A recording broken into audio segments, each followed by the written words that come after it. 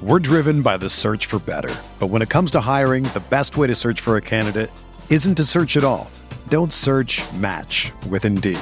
Indeed is your matching and hiring platform with over 350 million global monthly visitors, according to Indeed data, and a matching engine that helps you find quality candidates fast. Ditch the busy work. Use Indeed for scheduling, screening, and messaging so you can connect with candidates faster. Leveraging over 140 million qualifications and preferences every day, Indeed's matching engine is constantly learning from your preferences, so the more you use Indeed, the better it gets. Join more than 3.5 million businesses worldwide that use Indeed to hire great talent fast. And listeners of this show will get a $75 sponsored job credit to get your jobs more visibility at Indeed.com/Blue Wire. Just go to Indeed.com/Blue Wire right now and support our show by saying that you heard about Indeed on this podcast. That's Indeed.com/Blue Wire. Terms and conditions apply. Need to hire? You need Indeed.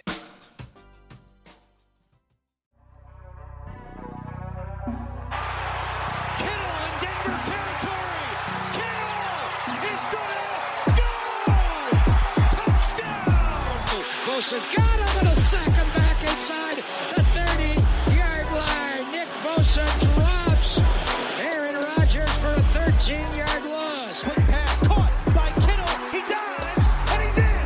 Touchdown 49ers.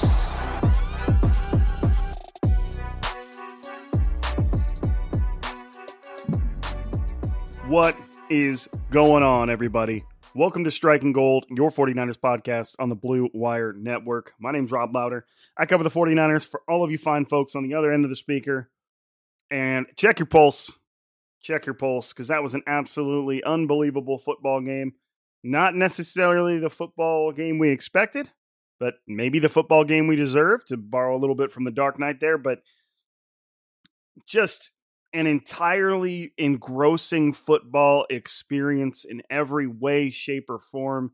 Every type of play you could almost possibly imagine occurred during the 49ers' 37-34 overtime win over the now 6-10 Raiders. The 49ers, as you know, are now 12-4. They've won 9 games straight, 5 of which with Brock Purdy under center. It's tough to put this one into words. It was up, down, left, right, front, center, side to side. It was an unbelievable football game just from a pure entertainment standpoint. Now, were 49ers fans with a heart rate well over 100 throughout the vast majority of the game? Probably. Absolutely. No one would question you for that. You can feel the stress pouring through social media. But in the end, at its core, it was a great football game, a great back and forth between two quarterbacks, largely unproven, and it's just tough to kind of pick yourself up after that one, And keep in mind that I kind of watch these football games through a very weirdly skewed perspective. Like years ago, I kind of turned my fandom into kind of more of the analyst route, working under Chris Biederman, Candlestick Chronicles, also the Blue Wire Network, and, getting to be behind the scenes and cover the team from an analytic point of view and, talk to players in the locker room. And so I watched games obviously I started watching 49ers games from a fan's perspective, and then I got used to looking at them from an analytics perspective. I also look at these football games from a coach's perspective, which is entirely different than both of the other two. And it's just, and then obviously you've always got the fact that you just love watching football. So it's a weird, a lot of different reactions tug at me at any given moment. It just depends on what I'm seeing and how I'm feeling. You guys would probably not be surprised to hear how often I yell at a play, whether I'm watching it on TV, watching it from the stands, watching from the press box. I just can't shut off my coaching speak type of deal. And it's just hilarious. So at some point I should probably record myself while I watch these games. It's just, it would probably get some views. It's just a weird experience. But this game, more than any game the 49ers have played in this year, has just had me pulled in all kinds of different directions. It was nuts. It was a very exciting football game. Now, here's what I'm going to do. On our takeaways post that y'all just have turned into an absolute phenomena of the podcasting world, maybe not, but it's our phenomena. I have 41 replies, and I want to get through them all. And I know that a lot of the stuff that you guys say in these replies, these takeaways, are going to be a lot of what I talk about. So what I decided to do was, why don't we start the podcast with your takeaways and work our way through them throughout the pod, because they're eventually going to get me to talk about the same things that I would have talked about had I just started it off with my normal, breakdown of the game, offense, defense, and all the little details. First off, we should mention that the 49ers believe that starting left guard Aaron Banks did suffer an MCL sprain. Kyle Shanahan said they needed to get more MRIs to confirm that. He left the game. I'm not exactly sure, because an MCL sprain, not an MRI sprain. An MRI is a machine that examines your muscles. You can't really sprain that. I guess maybe you could, but it means a different thing to different players. Like an MCL sprain. I'm going to say MRI sprain again. I know I am. To a running back like Elijah Mitchell, big deal. You use your MCL every single play. To an offensive lineman who's obviously still using their MCL, I don't know what that, if a quarterback sprained his MCL, he might be back in a few weeks, versus just what's expected for that athlete to do. I don't know what that means for Aaron Banks and how much time he's going to miss if that ends up being the diagnosis. Luckily, the 49ers do have Daniel Brunskill as well, who's a very accomplished and experienced starting offensive lineman. The offense continued to move the ball after Aaron Banks' exit. Not that it's not a big loss. So we'll see where that goes. Perhaps bigger so is linebacker Dre Greenlaw left the game with a back injury after he had just got done tackling a player, and Fred Warner came flying in and kind of, you could tell, just compressed Greenlaw. Looked almost like a knee to the nuts, for lack of a better way of saying that. But once they said it was a back injury, you can kind of still see it, because Greenlaw's kind of flipped up with his butt kind of towards the air, and Warner just collides perfectly with his butt. And you could tell it probably compressed him a little bit or bent him in an awkward way. So hopefully that's not a serious injury. He's also getting some further tests done. So that's kind of like we must get these out of the way things. Let's get to the takeaways. And like I said, it'll kind of drive our conversation. I might go off on a tangent or two throughout the process. But that's just kind of, this is in lieu of me breaking down the game for 20 to 30 minutes and then just getting to the takeaways. Why don't we get to takeaways now? We'll let your guys' words drive the discussion, and we'll move our way through it. I'm going to go to the bottom. Let's go to the bottom of the takeaways. I wish they were just in chronological order, but all right. The first one is from @KRNA, and it's one of the Spider-Man meme where he's putting on his glasses, and when he's got the glasses on and his vision is blurry, it's what's the dude's Georgia's quarterback's name that we just saw play yesterday? I can't remember his name. That's the view of him when he has the glasses on and his vision's blurry, because remember, original Spider-Man, his vision improved, didn't need the glasses anymore. Then when he takes the glasses off and his vision is clear, who is it? Brock Purdy. Don Robertson. We'll talk much more on Brock Purdy, but I feel like we should usher it in a little bit better than that. Don Robertson, there's no way they go far in the playoffs if the defense plays like this. I agree. I think it's fair to agree with this. And that, leads us to one of our first points that, like I said, we'd be making anyways. Defense really surprisingly struggled against a Jarrett Stidham-led Raiders offense. Jarrett Stidham himself, just as a quarterback, completed 23 of 34 for that 67.6% of his passes for 365 yards and 3 touchdowns and 2 interceptions for a 108.1 quarterback rating. Even Stidham's 2 interceptions were not totally egregious on his part. The first one, he threw the pass. It was deflected up into the air by, hold on, I'll get it. Kerry Hyder. See, I told you I'd get it. deflected up into the air by Kerry Hyder, and then defensive end Drake Jackson went up and got it and kind of outmuscled Stidham for the ball.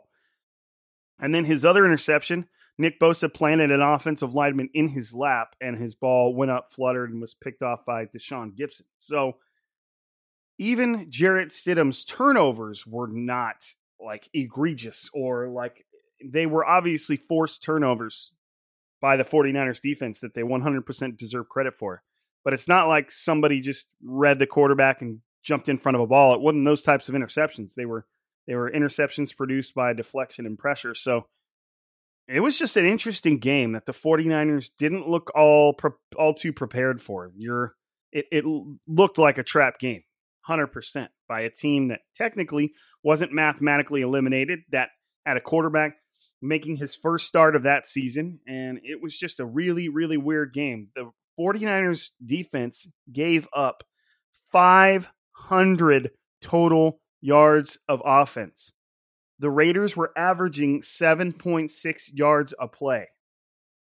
The 49ers allowed 4.2 yards per carry, and then they allowed 15.9 yards per reception. Devontae Adams ended with 7 catches for 153 yards and 2 touchdowns. So while the defense did come up with the game-sealing play, they in no way really stood in the way of the Raiders all that much. I mean, the Raiders went off on offense. I mean, you could even go over to the Raiders' possessions. First quarter, touchdown, field goal, turnover on downs, which was on the 2-yard line. Impressive play for the 49ers defense. Shout out to Eric Armstead. Then, after that, so touchdown, field goal, turnover on downs, touchdown, punt, interception, punt, field goal, touchdown, interception. So a more rough fourth quarter, but the Raiders were scoring, and they were scoring a lot, to the point where you wonder if Derek Carr being in this game would have held them back. That's just how this game looked. Or maybe Derek Carr would have done all the same things. I don't know. Doesn't really matter. But the 49ers defense got throttled, giving up the most they've given up in quite some time. I mean, let's go look at, do I got their schedule up right here? I do. They gave up 34 against the Raiders, 20 against the Commanders, 13 against the Seahawks, 7 against the Buccaneers, 17 against the Dolphins, 0 against the Saints, 10 against the Cardinals, 16 against the Chargers, 14 against the Rams. You have to go all the way back to week 6 and 7 against the Falcons and Chiefs before finding these types of numbers. So it was a very off game for the 49ers defense. And it's not that there weren't defensive players making plays. It's not that the defense never did anything good. But as a whole, they will not appreciate this effort. And it will definitely give them more than a couple things to worry about.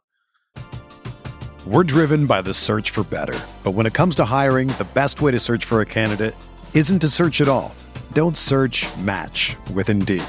Indeed is your matching and hiring platform with over 350 million global monthly visitors, according to Indeed data, and a matching engine that helps you find quality candidates fast. Ditch the busy work. Use Indeed for scheduling, screening, and messaging so you can connect with candidates faster. Leveraging over 140 million qualifications and preferences every day, Indeed's matching engine is constantly learning from your preferences, so the more you use Indeed, the better it gets. Join more than 3.5 million businesses worldwide that use Indeed to hire great talent fast. And listeners of this show will get a $75 sponsored job credit to get your jobs more visibility at Indeed.com/Blue Wire. Just go to Indeed.com/Blue Wire right now and support our show by saying that you heard about Indeed on this podcast. That's Indeed.com/Blue Wire. Terms and conditions apply. Need to hire? You need Indeed. Another day is here, and you're ready for it. What to wear? Check. Breakfast, lunch, and dinner? Check. Planning for what's next and how to save for it? That's where Bank of America can help. For your financial to-dos, Bank of America has experts ready to help get you closer to your goals. Get started at one of our local financial centers or 24/7 in our mobile banking app. Find a location near you at bankofamerica.com/talktous. What would you like the power to do? Mobile banking requires downloading the app and is only available for select devices. Message and data rates may apply. Bank of America NA, member FDIC. Let's keep going on the takeaways. Ailmas. Ailmas. Ailmas. Ailmas. I'm trying out here, man. I just want to get this right. Defense is concerning, especially RDBs. Deommodore Lenoir had a very rough outing. Charvarius Ward was going through it with Davante Adams. There were plenty of plays where Charvarius Ward clearly had good coverage on Davante Adams. Even on the fade ball, Ward was right there. His hand was about a couple inches from knocking the ball away. That's life against Davante Adams, the best receiver in the NFL. That's what it is. You would hope for a little bit more than that. Too often, the secondary completely lost track of a premier player, like, got beat by Darren Waller a few times and he was wide open.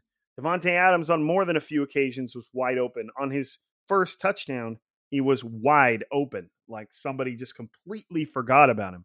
And that's kind of more concerning than just being straight up beat by Davante, because that's what he does to everybody.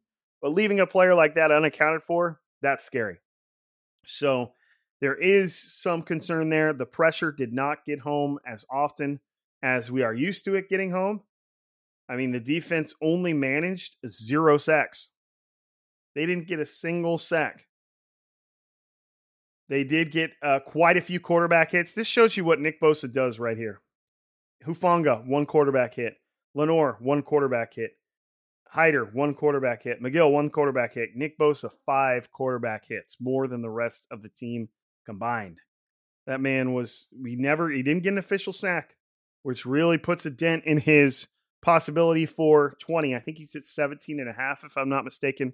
I could look that up.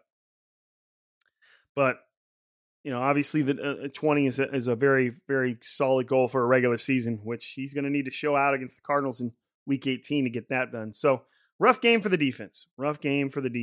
There's no ifs, ands, or buts about it. AJ said letting Suckman pass for 300 yards is worrisome. It is. That's what we just got done talking about. There's no way to sugarcoat it. Yes, the 49ers managed to win in overtime against a 6-10 team, and it was on a play sealed by the defense. But that is, there's no way that this doesn't raise some red flags a little bit, and especially for teams that the 49ers are going to face in the playoffs. They're going to want to look at what the Raiders did, because they did this right in the middle of this 49ers defensive dominant hot streak. And for them to come out with a brand new quarterback and just completely take it to the 49ers defense is going to raise some flags that teams are going to want to see what the trick was. Buckeye Niner, Brock rules. CMC was outstanding. Ayuk wide receiver number 1. Lenoir needs benched. It was an effort in which I could understand why people would say Lenoir needs to be benched. Now, Ambry Thomas has been missing games. I don't know. Janoris Jenkins has kind of gotten some positive press lately. Maybe he's going to get in there more often, but it was a rough outing for Lenoir. So let's start with this takeaway. Brock rules. I think that, we need to take some time to appreciate what Brock Purdy is showing us. And there's so many different things that I could point to in this game. You can start with his second touchdown to George Kittle, where he rolled left, squared his shoulders, threw it up over about 4 players' hands, including a couple 49ers, and put it right on George Kittle in the back of the end zone. A play that not many quarterbacks can make. And it's not an arm strength thing. It's a composure and an accuracy thing. And it was truly an outstanding throw. And then one of the things I tweeted out that probably should have done a little bit better of job wording it, but don't forget that Brock Purdy led this team on a game-winning drive with 1 minute and 11 seconds left on the clock. He and Brandon Ayuk went to town.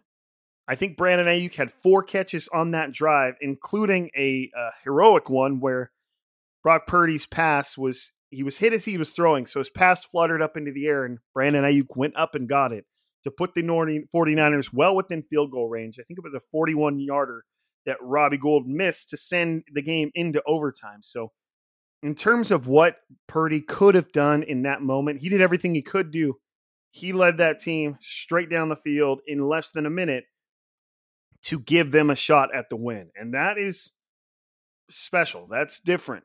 And some of the throws he's making are accurate.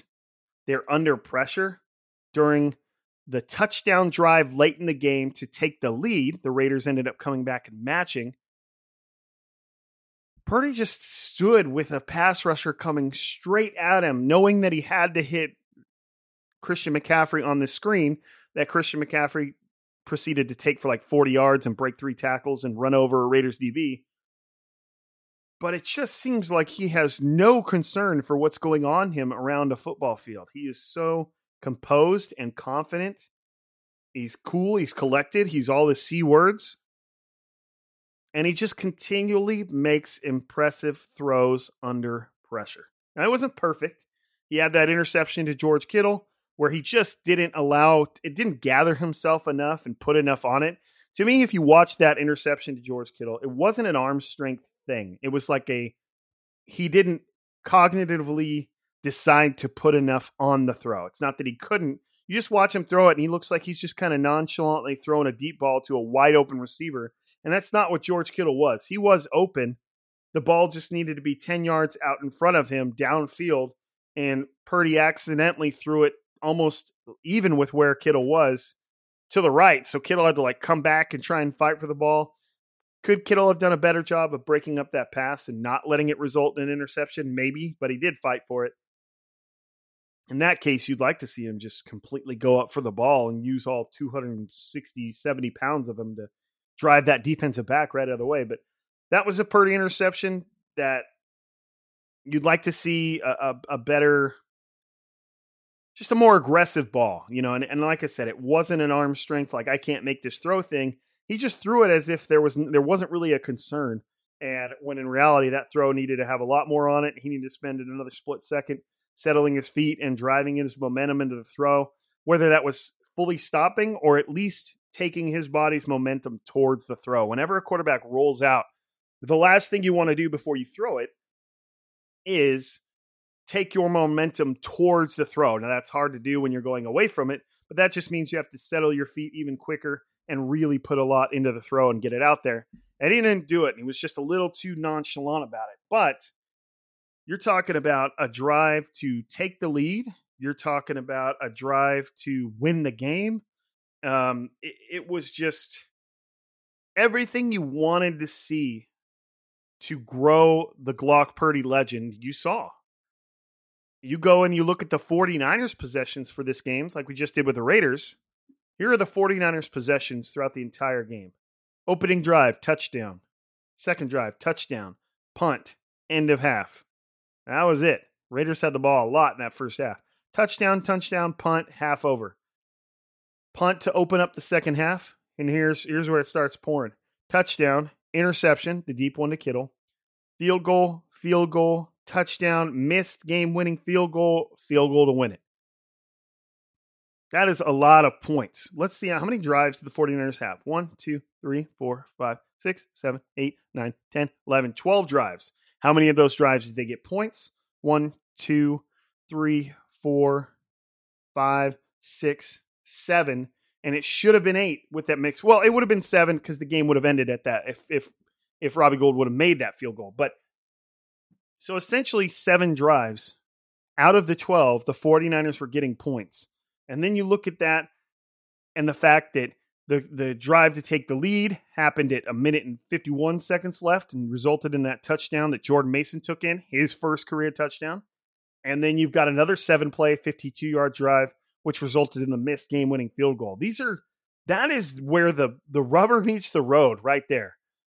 The 49ers got the ball with 4 minutes and 8 seconds left, went down and scored a touchdown with 2:17 left.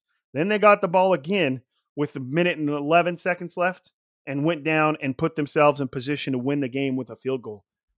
That's like 2 game sort of like, obviously they had much more time, the second to last drive, 4:08, but that's like 2 game-winning drive vibes. You know what I mean? Drives where you got to have it and you went and got it.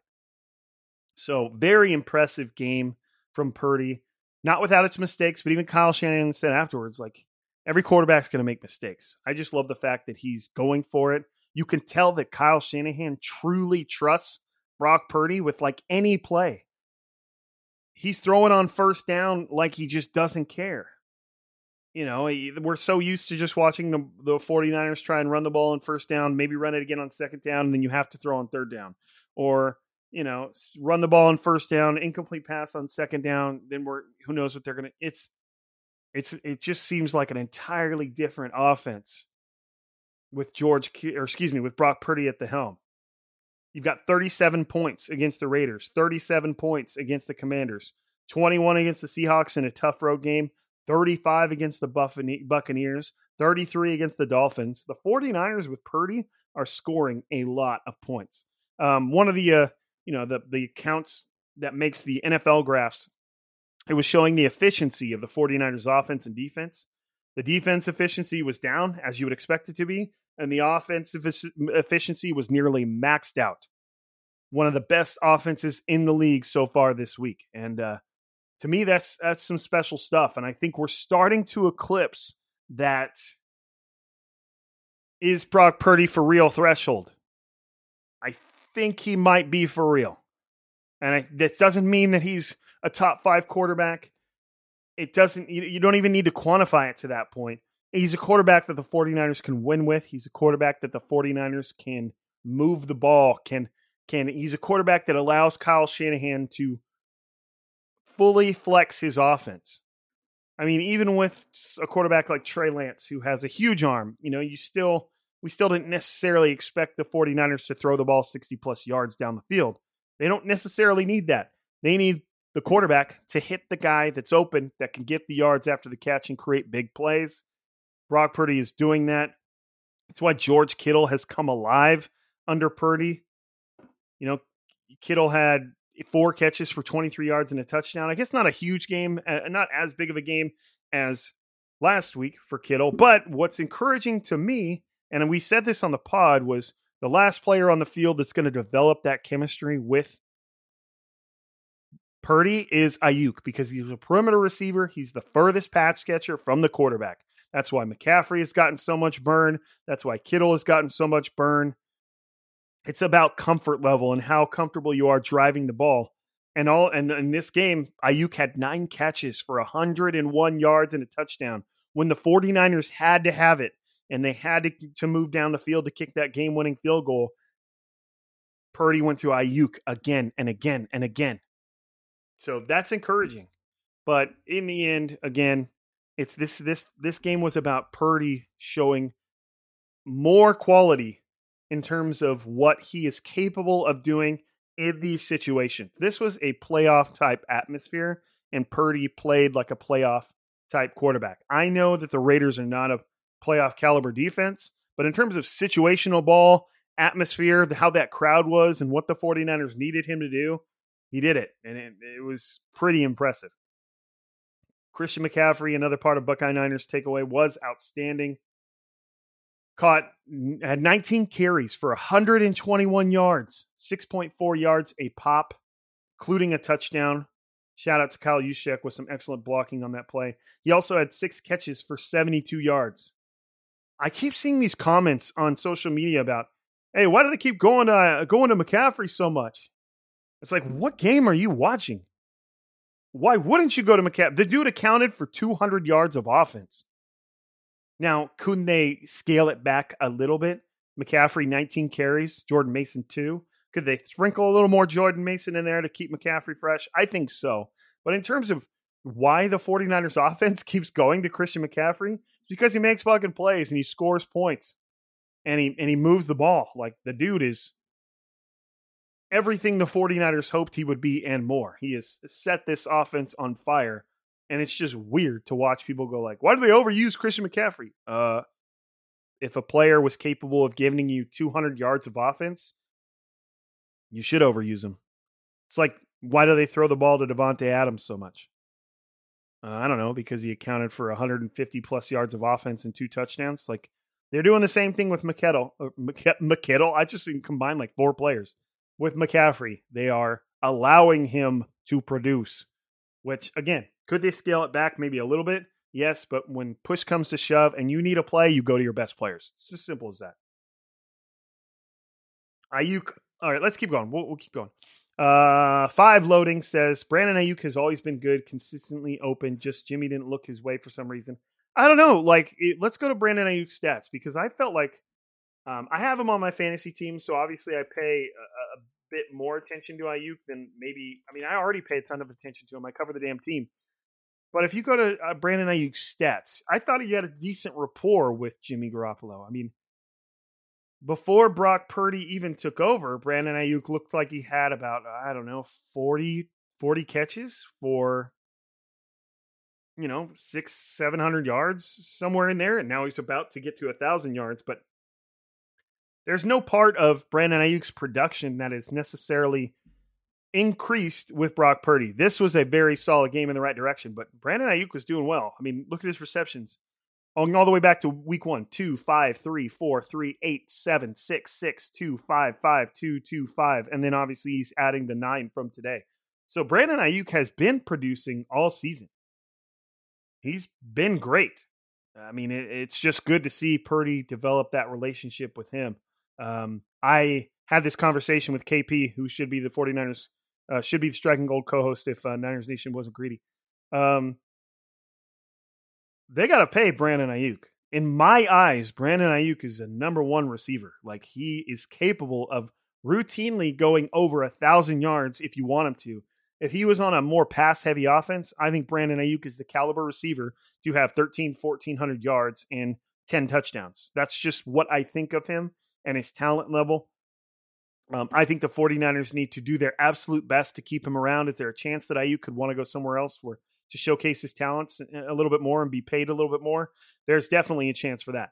But to me, he's earned a seat at the table of the offensive superstars of the 49ers. He's sitting right next to George Kittle and Deebo Samuel and Christian McCaffrey and Brock Purdy. He has an equal seat at that table to me because you've got George Kittle, who's going to make those hard plays over the end zone and or over the middle and is capable of turning any play into a touchdown. You've got Deebo Samuel, who's going to do something similar, who can succeed all over the field, whether it's in the backfield, in the short game, in the long game, break tackles, huge plays.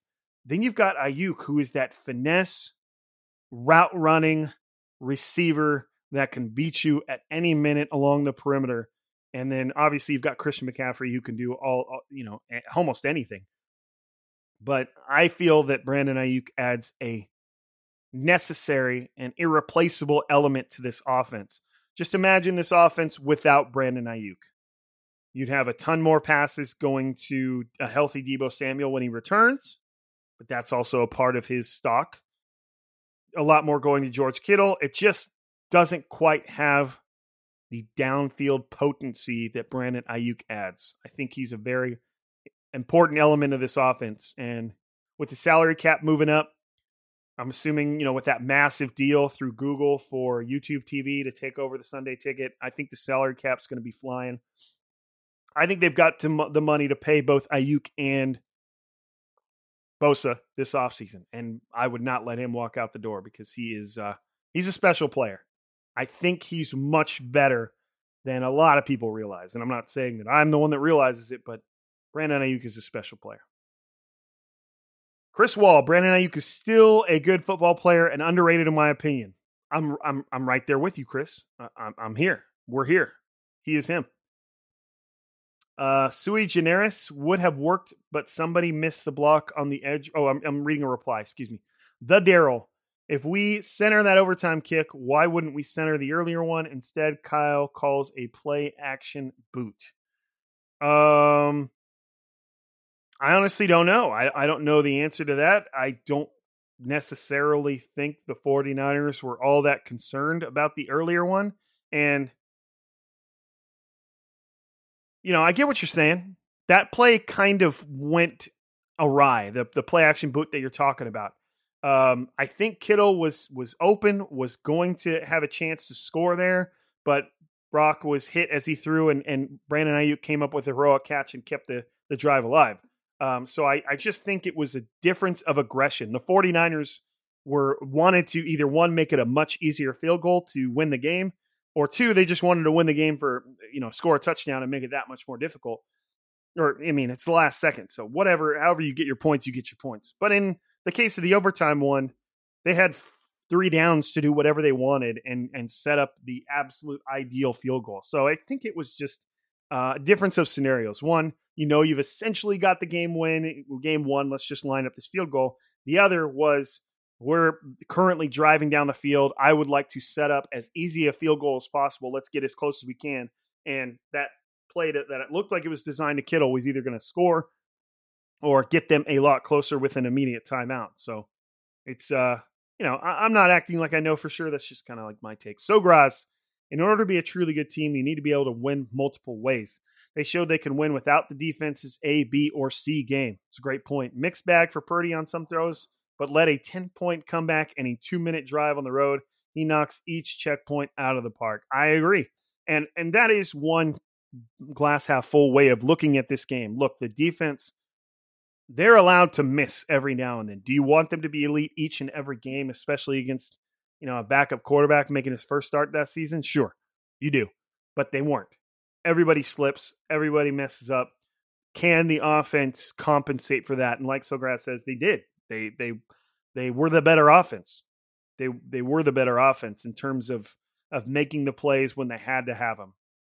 And that's a good sign that the 49ers can, on the offensive side of the ball, rise to that occasion.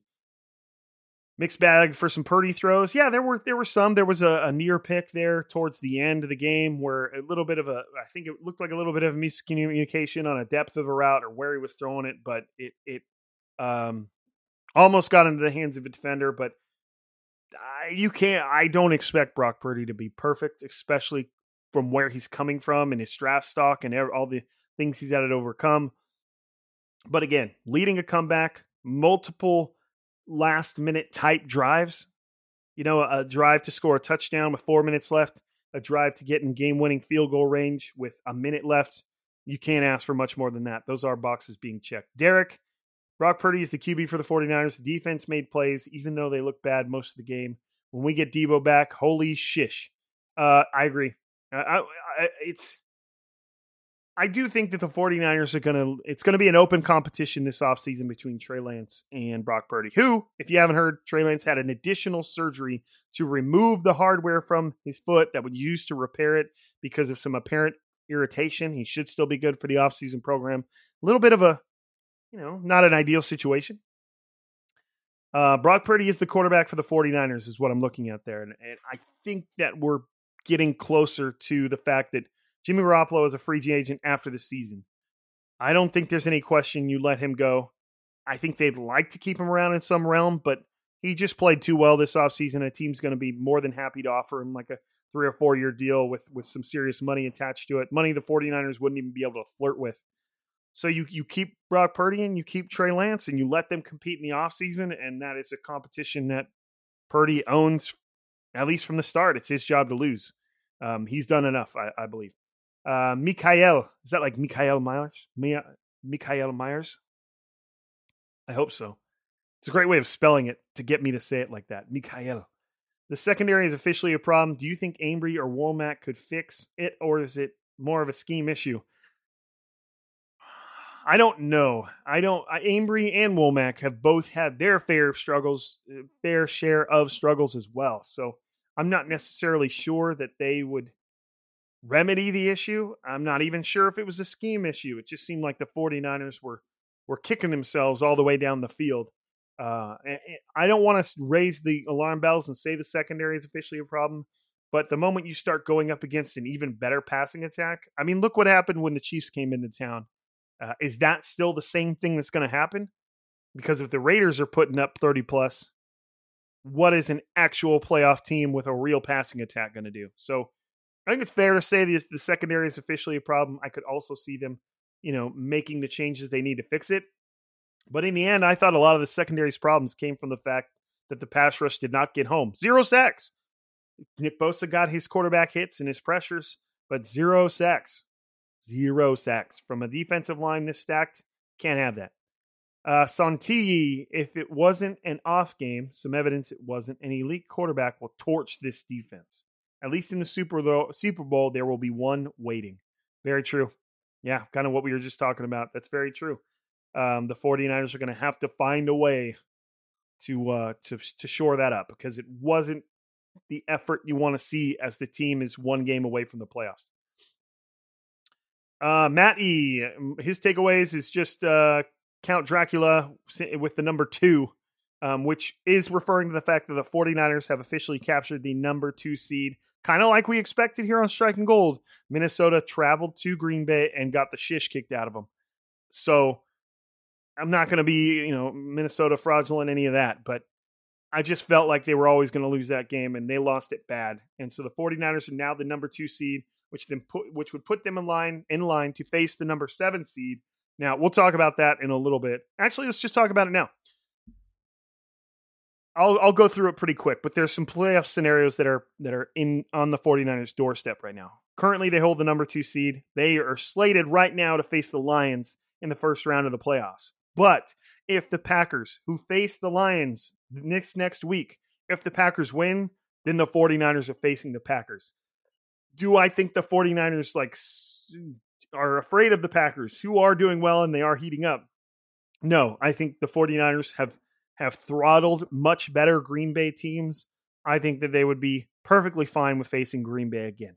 Is Green Bay a better team than the Lions? I think so. I think that you would much rather face Jared Goff than Aaron Rodgers, no matter what stage Rodgers is in his career. But I just don't think the 49ers give a shit about that. They are driving forward. They now have a shot at the number 1 seed. If the 49ers beat the Cardinals next week and the Eagles lose, and who knows where Jalen Hurts, their starting quarterback, is.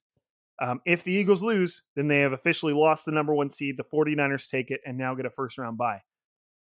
I've seen on Twitter a lot of people saying, well, the Giants are assured the number 6 seed. Do you think they're going to rest their players against the Eagles? I don't know about that. I'm not so quick to say they will, because one, the Eagles need to win that game to maintain their number 1 seed. The Giants, are they just going to do a team within their division a favor? Picture the 49ers being in that same position with the Seahawks. Kyle Shanahan does not seem to appreciate resting players right before the playoffs in regular season games. He questions its effectiveness. Now, obviously, an injury would change your opinion real quick, but I don't see this Giants just resting all of its starters and just kind of sounded like the Peaky Blinders. Resting its starters and just ushering the Eagles into a number 1 seed. I don't know about that. If the Giants can beat the Eagles and get them out of the number 2 seed, then the Giants get to face the Eagles again right after that, a team that they just beat. So I'm not sure there's a whole lot of incentive for the Giants to rest starters. Could they? Yes, but it just would seem weird against a team in their division, essentially giving them the number 1 seed when there's a chance that they could lose it. All right, let's keep going. Talanoa Sefanga, we need a new kicker.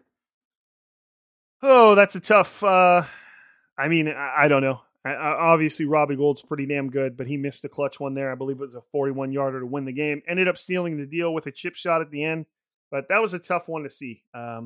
Now, Robbie Gould is a legendary kicker. I'm not sure a lot of people realize that. Might be a Hall of Fame kicker, and I'm not bullshitting you. Set a lot of records. Every kicker moves past their prime. Is he there yet? I don't know. I'm not. It's one missed field goal. He's kicked many game winners for the 49ers. I don't know if I'm ready to go there, but I can understand why other people are there. Used Goat, Gremlins is also a Christmas movie. I could probably buy into Gremlins being a Christmas movie quicker than I could Die Hard. Gremlins is such a classic. I love, what's his name? Mogwai. Is that his name? I can't remember. But man, what a movie. That's like such a huge part of my childhood. Lyle said, can't let quarterbacks be this comfortable. 100% talked about it. 0 sacks. Nick Bosa was getting after it, but it was almost like nobody else was. You need more than that from this defense in order for it to be what it's supposed to be. Sui Generis, hopefully that serves as a wake-up call for the defense, and hopefully we get better officiating in the playoffs. Las Vegas mauled the D-line today. Yeah, there was a lot of holding not being called. George Kittle was called for a holding when he steamrolled a defender with one arm. I mean, it was an unbelievable call. There was a lot of bad officiating. Devontae Adams, huge completion to put the Raiders in scoring range right there towards the end of the game. Tough call to overturn, but it certainly didn't look like a catch. There's a part where you can frame it and ball's literally just sitting on the ground with his hand, obviously not possessing it. But that's a tough call to reverse in that moment. Let's keep going. Cyrus, hate this type of game, but I think it might help with true critical self-evaluation. Trust me, I want the W. I didn't think an L was needed to remind the team it's tough to win in the NFL. So reset, finish the season on an upswing, get a week off, get healthy, then kick some ass in the playoffs. Well, they don't necessarily have that week off yet. The Eagles would have to win for the 40, and so would the 49ers. Eagles lose, 49ers win. That's how they get the week off. But, I mean, your point still stands. Go kick the Cardinals' ass. And again, even in that game, you've got a divisional opponent with nothing to lose. So you better come with your A game. Mikael, again, I did see way too many times where Devontae was one-on-one. I did see that too. One-on-one with Diamador Lenore. Hello. And if they do that to Jefferson, they will get torched. Do you see Ryans changing defense a bit so that this doesn't happen again, or will this continue to be an issue? I could definitely see him changing defenses. Because to me, and I get that he's trying to empower his players, but leaving Devontae Adams one-on-one with Diamador Lenore is not your recipe for success. Charvarius Ward was taking it in the chin from Adams. Now, in Lenore's defense on that big bomb that they ended up giving to Adams, he was right there. Good coverage, but you've got to find a way to not leave him one-on-one with anybody. Danny Boy, I like that Purdy's interception was still him giving a receiver a shot. I agree, it was a deep throw. Devontae Adams is some sort of deity. Maybe a good thing it was this close to help the team maintain focus down the stretch. Right, it wasn't and I've thought about that, especially in the past. This was a little bit more than you'd hope the team would give up. I've always said over the past couple games, that the offense scored just enough to keep the defense honest. This was one of those whoa, maybe a little too honest, but at least it keeps them humble and they can work through it, is what you'd like to see. I liked Purdy's interception too. I didn't mind it at all. It was like another arm punt. That's his second interception where he's just giving one of his players a shot. The only downside was just kind of how nonchalant he treated that throw rather than really ripping that thing down the field and letting George Kittle go get it. But in the grand scheme of interceptions, not too costly, other than the fact that the 49ers offense seemed like they were moving pretty well. Pro Samurai. Let's go. Purdy, Ayuk, and CMC are them. I agree.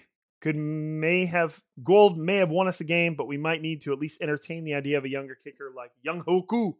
I agree. We'll see if they let him hit free agency.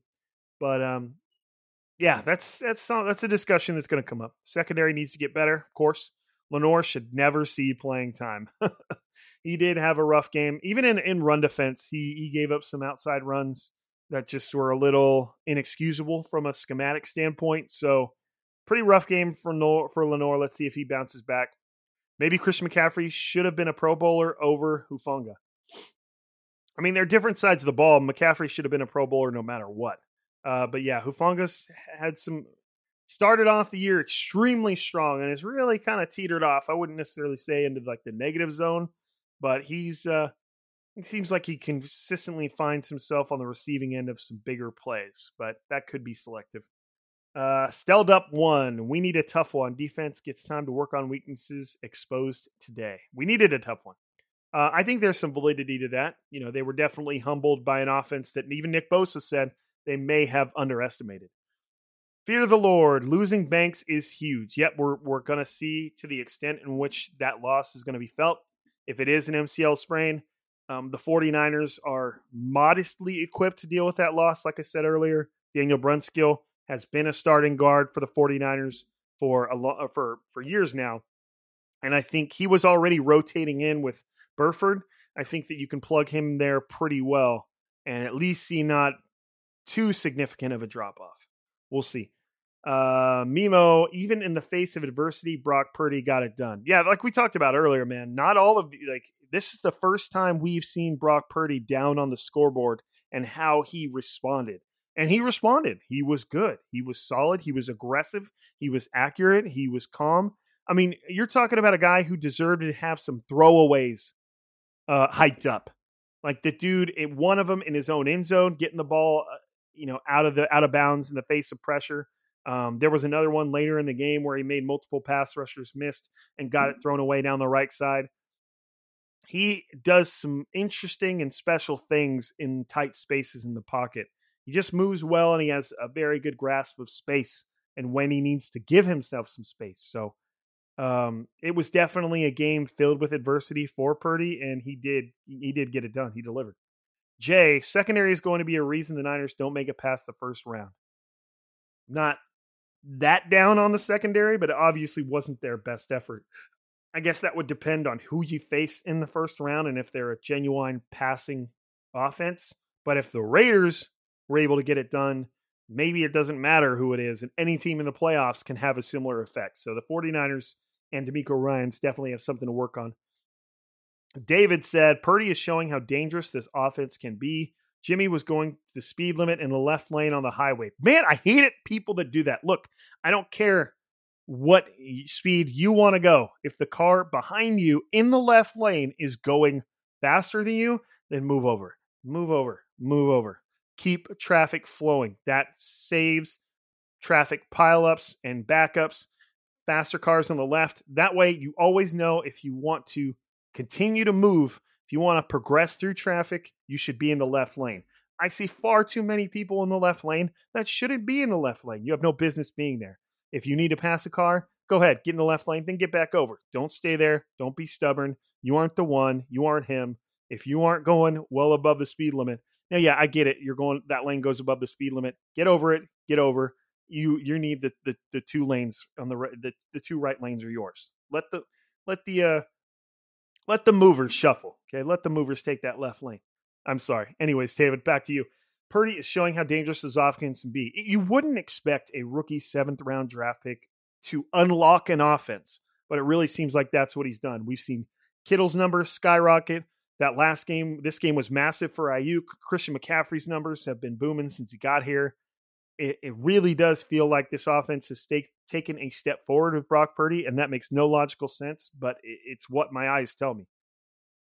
Pappy Joe, that defense felt like the defense that played the Chiefs. Again, that's exactly what it felt like. Like, no matter what, the offense was going to move down the field and score points. That's exactly what this defense feels like. And that's a little bit of a scary thing to have happen just a couple weeks before the playoff. Milo, let's effing go. Great win. Raiders offense has some good players, and our defense struggled, but we still came through. This team looking real good to go all the way. I think the 49ers are a genuine Super Bowl contender. I think they can do it. You got to understand, too, that every other defense the 49ers face is not as good as the 49ers. So if the 49ers offense can continue to produce at this level and this defense can continue to make plays, even if they're not at the pace that we're used to making them, they can tip the scales in the 49ers' favor. They're the best defense that is going to be in the playoffs. It's just a matter of making the plays when they have to happen, like Nick Bosa did to seal this game. Jonathan, 49er faithful. Unexpected, great test for Purdy. Wake-up call for our defense, but as Warner says, they're 1-0. Next week, another 1-0. Yeah, you got to move on, and you've got to, it was a very humbling game for that entire side of the ball.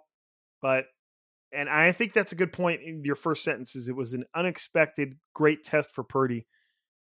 I expected him to kind of throttle the Raiders defense, and if we were going to see a great Purdy, we were going to see it today, but it was the situations he was put in that impressed me and how he handled them. Like a late game, putting up points like that, there's no way you can't find that impressive. Manuel Beltran, nice reality check. It was. Credit to the Raiders. They played hard today. Needed a close game for Brock to learn from. All that matters is the record, not how they got there. 2 seed feels great, baby. I think that's a point that's better left unsaid. You make good points. John said the 49ers needed a kick in the teeth before the playoffs. Just glad it didn't end in a loss. I trust DeMeco to make the right adjustments going forward. Normally he makes them during the game. Still, I trust the brass to get it straight. I mean, they did adjust to an extent. If you look at the possessions of the Raiders in the second half, here's the first half. Touchdown, field goal, turnover on downs, touchdown. Okay, and in the third quarter, they had 1 touchdown and they punted. But then in a stretch here, it was interception, punt, field goal, touchdown. And even that last touchdown came on a massive chunk play that you kind of were like, damn, did he even catch that 1? But 2, anytime you give up a contested 50-50 ball like that, it's hard to necessarily fault somebody, especially when the player is right there. So while they didn't necessarily like keep the Raiders scoreless in the second half, you could feel things start to tighten down just a little bit. But I mean, in the end, you've got to keep them out of the end zone, and that didn't happen. Next one, let's keep going here. We've got Jamie Hess. We needed a game like this to wake us up. Now it's game on. Hey, you can see this is the common theme right here. Maybe this type of loss could be a blessing, but we'll see. You're hoping it's not something that other teams look at as if it's like blood in the water. Maybe this defense isn't so badass after all. John. Hopefully the Eagles and Vikings play before the 49ers next week, and if there's nothing to play for, just let Debo, Bosa, Brock, Kittle, CMC, etc. play a quarter or two. We'll see. We'll see. The 49ers still have to keep the Vikings at bay. They still need to win this game to maintain the number 2 seed. And then you'd hope that 49ers usually play in an afternoon time slot. Maybe the Eagles have played at 10 a.m. and the 49ers can kind of get a gauge on where they are and what they can achieve. It's a good point. You'd like for them to have that information. Kyle Shanahan would just tell you it doesn't matter to us. We're going to go 100% anyways. Alan Shee, this type of game is what I worry about most in the playoffs. If this D isn't playing well and Purdy has to carry the team, I'm not very confident. Reminiscent of Jimmy, unfortunately, and everyone thought this was going to be a blowout. Yep, me included. But at the same time, Purdy and the offense did carry the team, and the defense almost didn't show up. They must have gone out a little later than the rest of the team last night. Not that I don't even think you can go out on a away game. They're pretty much trapped in their hotel, but it was, I mean, I understand that you never want to see the defense get throttled like that, especially by a bad football team, but it was a little bit of a blessing in the fact that you got to see the offense rise to the occasion. Now, can you rise to the occasion of an offense that's even better than the Raiders? That's what we kind of talked about. We'll see, but it obviously is not something you want to see from the 49ers defense, but to watch the offense go toe-to-toe with an offense, the Raiders offense that was currently firing on all possible cylinders, it was good to see in that sense. Christopher, gritty win. Defense was flat for most of the day, but came up with big plays when needed. Secondary got exposed and needs to clean stuff up. Offense kept him in the game. Purdy played well for the most part, especially down the stretch. Kittle pick was on Kittle. I don't agree with that. Just because Kittle wasn't able to get up there and break it up does not make it on Kittle. At that point, the receiver's trying to become a defensive back. Now, maybe there was a reality where Kittle just straight up jumped higher than the DB and outmuscled him and still made the catch. At the very least, make sure the guy doesn't come down with the ball. But Kittle was open. The ball was horribly underthrown and off target, and he was just trying to recover. So at that point, I think there's no way it could possibly be on Kittle other than to try and save Brock Purdy's throw. So I wouldn't put that on Kittle for sure, especially when the ball wasn't even thrown into where it needed to be thrown. Jake Lang, this defense has been butts 2 weeks in a row. Were they butts last week? They held the Commanders to 20 points. I'm not sure that's butts.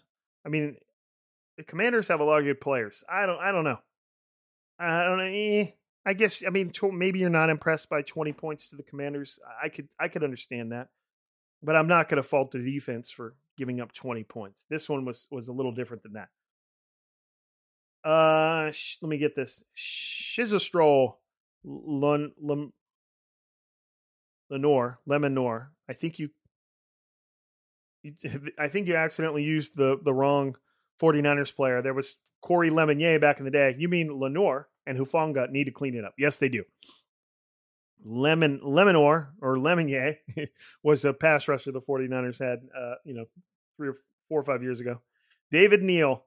Brock was clutch. CMC is unbelievable. Overall, they may end up in a good game. Overall, may end up a good game to have had before the playoffs. Close and keeps everyone switched on. There's a reality to that. The 49ers are no longer looking at themselves as like unbeatable. The defense isn't riding on cloud 9 because the Raiders just took them to the edge. Rob Lauder will read this. is the Twitter name. You're damn right I will, because I'm not missing a beat over here.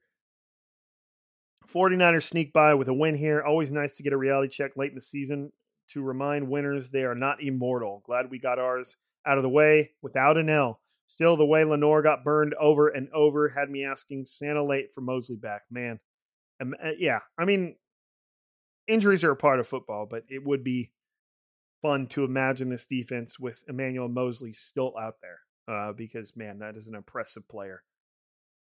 But I think that I do agree with the overall take from everybody that, you know, this team was humbled in the best way possible, and the fact that they were still able to come up with a clutch win and take some confidence with it, especially on the offensive side of the ball. And the defense gets something to work on that may have been an anomaly. I mean, this Raiders team just came out firing like I don't think anybody expected they would. I think the 49ers were expecting a much more prominent run game and not just Operation Air Raid for 350 plus yards. Not any excuses, obviously, but now they're at a point where they can say, okay, if a team comes at us like this again, which they're guaranteed to see coming from the AFC, even the Eagles are going to come at them like that. The Packers may have to come at them like that. They need to shore that up. Jeffrey K. Lyles Movie Files. Man, this was the 2019 equivalent to the Saints game. This team is so much fun. Finding all these various ways to win, locked up the number 2 seed. I like that Jeffrey can keep it positive because they did find a new way to win that wasn't predicated off a dominant defense performance. And we got to see Brock Purdy do more things. Glock Purdy always firing. It was just a nuts game, just like the Saints game. And instead of it, George Kittle catching that short pass and tearing up the sidelines and fighting through face masks, it was Brock Purdy, getting hit as he throws and Ayuk to make the miracle catch. But then the game-winning field goal was missed. And then the 49 Nick Bosa put an offensive lineman in the quarterback's lap to let the pass float up in the air to get picked off by Gibson, who returned it, well inside the red zone for the game-winning chip shot. It was an exciting football game. It's nuts. Christian Navarro, Raiders wanted the 49ers after Carr benching. Bosa is the defensive player of the year. Paid that man. Raiders wanted the 49ers after Carr benching. Yeah, you can tell this team, the Raiders team, was at another level energetically. They wanted all the smoke, and they received a lot of it. Nick Bosa, to me, I thought about this earlier. I'm glad Christian brought it up. That play that Nick Bosa made to end the game, putting that offensive lineman into the quarterback's lap to force the interception, is a defensive player of the year ! Like, look, I've been flirting with this quarterback all game, and the motor never quit. You're talking about going down to the absolute last snap of the game, and Nick Bosa is still pushing, still getting after it. Doesn't lose, doesn't get disheartened about the fact that he hasn't gotten there yet. He doesn't have a sack in that game. He's hitting the quarterback. He's just a little bit late. He's even hitting the quarterback, and the quarterback is still making completions, and he just keeps coming. And it ends with him taking an offensive lineman and setting him on the quarterback's lap, and the quarterback having no choice but to flutter the ball up. Watch that play again. Watch how quickly Nick Bosa turns around and just puts his arm up, because he knows that he has done what he needed to do to end this game. And Gibson catches the interception and returns it all the way. Probably what you have liked to have seen Jaquiski Tartt do last year in the NFC Championship game. But I mean, it was him putting it was the equivalent in a much different game with much less on the line. That was Aaron Donald sacking the quarterback and pointing to his ring finger saying, "Give me that ring." I mean, that is real alpha male quality, silverback gorilla type shit. And Bosa did that to end this game. It's just what great players do. And obviously you'd like to see more effectiveness getting after the quarterback. But when push comes to shove and they had to have it, he got it. And that is defensive player of the year type stuff. And that is why Bosa is going to get paid $30 million a year, and no one is going to care because you pay that man. JF Too Fresh. Man, when was the last time we could say the offense picked up our defense? I know, man. Grabbed him, Fred Warner looking up, wondering what happened, and Brock Purdy standing over him saying, "Hey, man, I got you. Get up." Our defense looked hungover out there. By the way, I think it's time we give Brock his wrestling counterpart. Brock is Bret Hart. The dude just executes. I mean, I love Bret Hart. I don't mind that at all. I think we could probably come up with,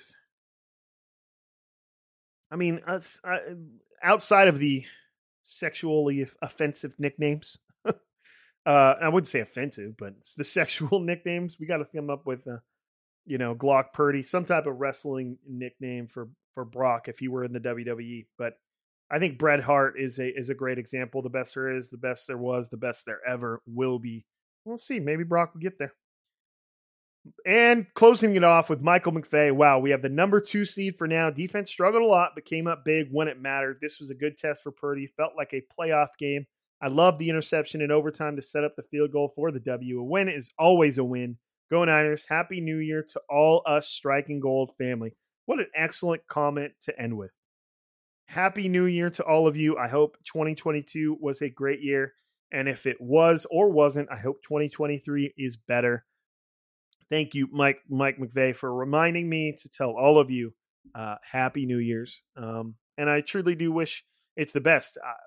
2022 for this podcast was different, man. Losing. I don't know if we lost Crocker in 22. Maybe that was 21. Technically, I can't remember. And then, getting KP on the bandwagon and having him swept away by a greedy corporation. And, had a couple guests on since then. I want to have more on, but I've never thought of myself as somebody who could take a podcast by myself and run with it. And that's, in the end, that's not necessarily what I'm trying to do. Obviously, we've had to do it for quite some time now, but I'm not going to rush it. I'm not going to rush into a solution just to say I did it. I want it to be right. You guys are owed that. But it feels like we really have built a Striking Gold family. It's kind of a trip. It's mainly because of you guys. I just MC the whole damn thing. You guys have just as big of a say in this podcast as I do now. And that is perfectly okay with me because these types of things would not exist without you guys. But like Mike said, a win is always a win. The 49ers have now won 9 in a row. 9 in a row. That's not normal. And I don't feel like the NFL is talking about it enough. And not to mention the fact that 5 of those wins have come with a rookie quarterback under center. This is some special shit. No matter how far this season goes, this stuff is different. And I'm really hoping you guys are enjoying it as it happens because it's not normal. And Kyle Shanahan said it after the game. What Brock Purdy is out there doing is real. And it's only getting started in my eyes. You're talking about a quarterback who just got thrown into the action late mid-season and is just taking the NFL world by storm. So I love it. And I love that we get to experience this together. And I appreciate everybody for being for just making this podcast fun as hell, man. When Eric Crocker initially asked me to do this podcast, I was very weary. I did not think of myself as any sort of a podcaster, especially when you sound like some blend of Ray Romano and Kermit the Frog and Patrick Mahomes. But here we are, and I'm having fun with it. And a huge thank you to you guys for making 2022 a great year. And we'll see where it takes us, man. Special group we got here. But hey, that's it, man. 49ers. What are they? 12 and 4 now? What a season. 12-4. 12-4. I can't wait to see where it goes from here. Just so fun to cover this team. It's just like nothing else. But again, thank you for all your support, everybody. Thank you for being such a massive part of this podcast and carrying us along. It's all on you guys. Can't do this thing without you. We will get back at you guys a little later this week to kind of we'll briefly talk about the Cardinals. I don't think there's going to be a lot of conversation to have there. Maybe we'll talk about, given it's the last game of the regular season, maybe we'll give out some regular season awards. We'll just kind of put a little fresh spin on the pod, break the mold a little bit. But as always, I appreciate you guys. Thank you for making Striking Gold what it is. But you already know, for another episode, we've got to get out of here. We've got to end things. I've got to stop rambling. I have to. I appreciate you guys. But for another episode, I'm Rob. This is Striking Gold. And we are signing out.